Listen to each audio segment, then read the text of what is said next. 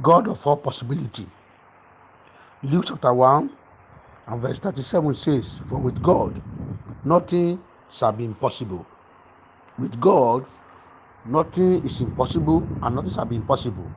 That was why Jeremiah said, "How God, Lord, is there anything too hard for you?" The answer is nothing is impossible or too hard for God. So your seemingly ugly situation is not impossible in the hand of God, and it's not impossible for God to solve that problem. Therefore, I turn that seemingly impossible situation of yours to possibility in Jesus' name. I cancel every negative thought in your mind to positive thinking in the name of Jesus Christ. You will not die but live to rejoice in God. Your health recovery is not impossible. Therefore, I command restoration of your health right now. You are healed from that infirmity and sickness in Jesus' name. Your business will not collapse.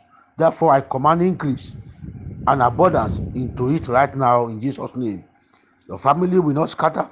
I therefore command love, peace, and unity in your home in the name of Jesus Christ. Your weeping is turning right now to song of praise and jubilation in the name of Jesus Christ.